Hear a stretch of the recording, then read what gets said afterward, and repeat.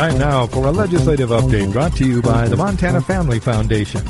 Here's President of the Montana Family Foundation and former Speaker Pro Tem, the Montana House of Representatives, Jeff Laszloffy.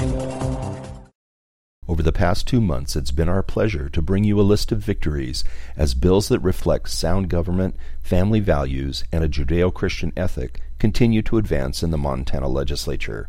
That said, it's important to remember that victories come in two forms. First, in good bills that pass, but also in the bad bills that are killed.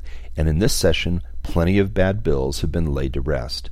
Just yesterday, Republicans in the House Judiciary Committee killed the most radical, all-encompassing pro-abortion bill ever to be introduced since Montana became a state. The bill, also known as House Bill 432, was introduced by Representative Lori Bishop of Livingston.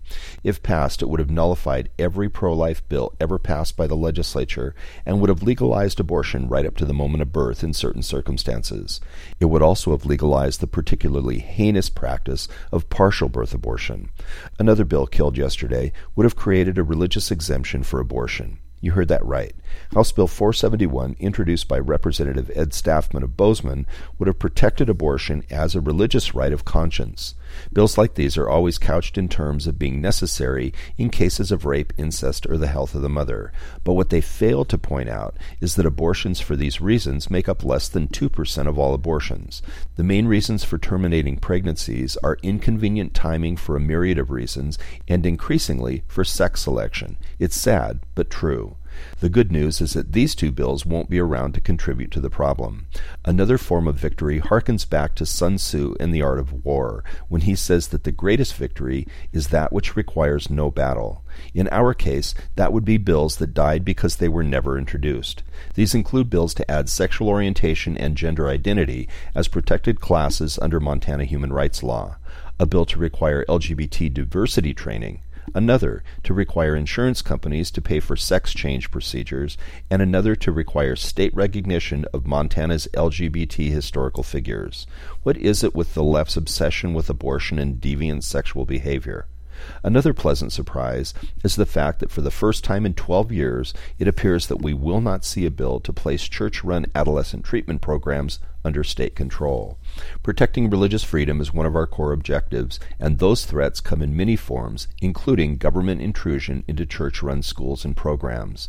Two examples would be House Bill 441 and 442. 441 would require private schools who accept students who attend on tax credit scholarships to implement a data collection and reporting system which in turn reports to the state. And 442 would require those same schools to test students using a standardized test approved by the state. State control of religious schools never results in better education. It just places additional cost on private schools without reimbursement. And while we're on private schools, you'll recall the Espinosa U.S. Supreme Court case that allowed for tax credit scholarships in Montana to pay for a private religious education.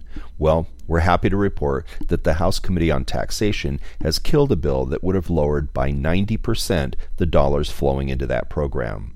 So as you see, threats to personal liberty, the free exercise of religion, and parental choice in education come in all shapes and sizes, but so do victories, and it's those victories that we're here to celebrate.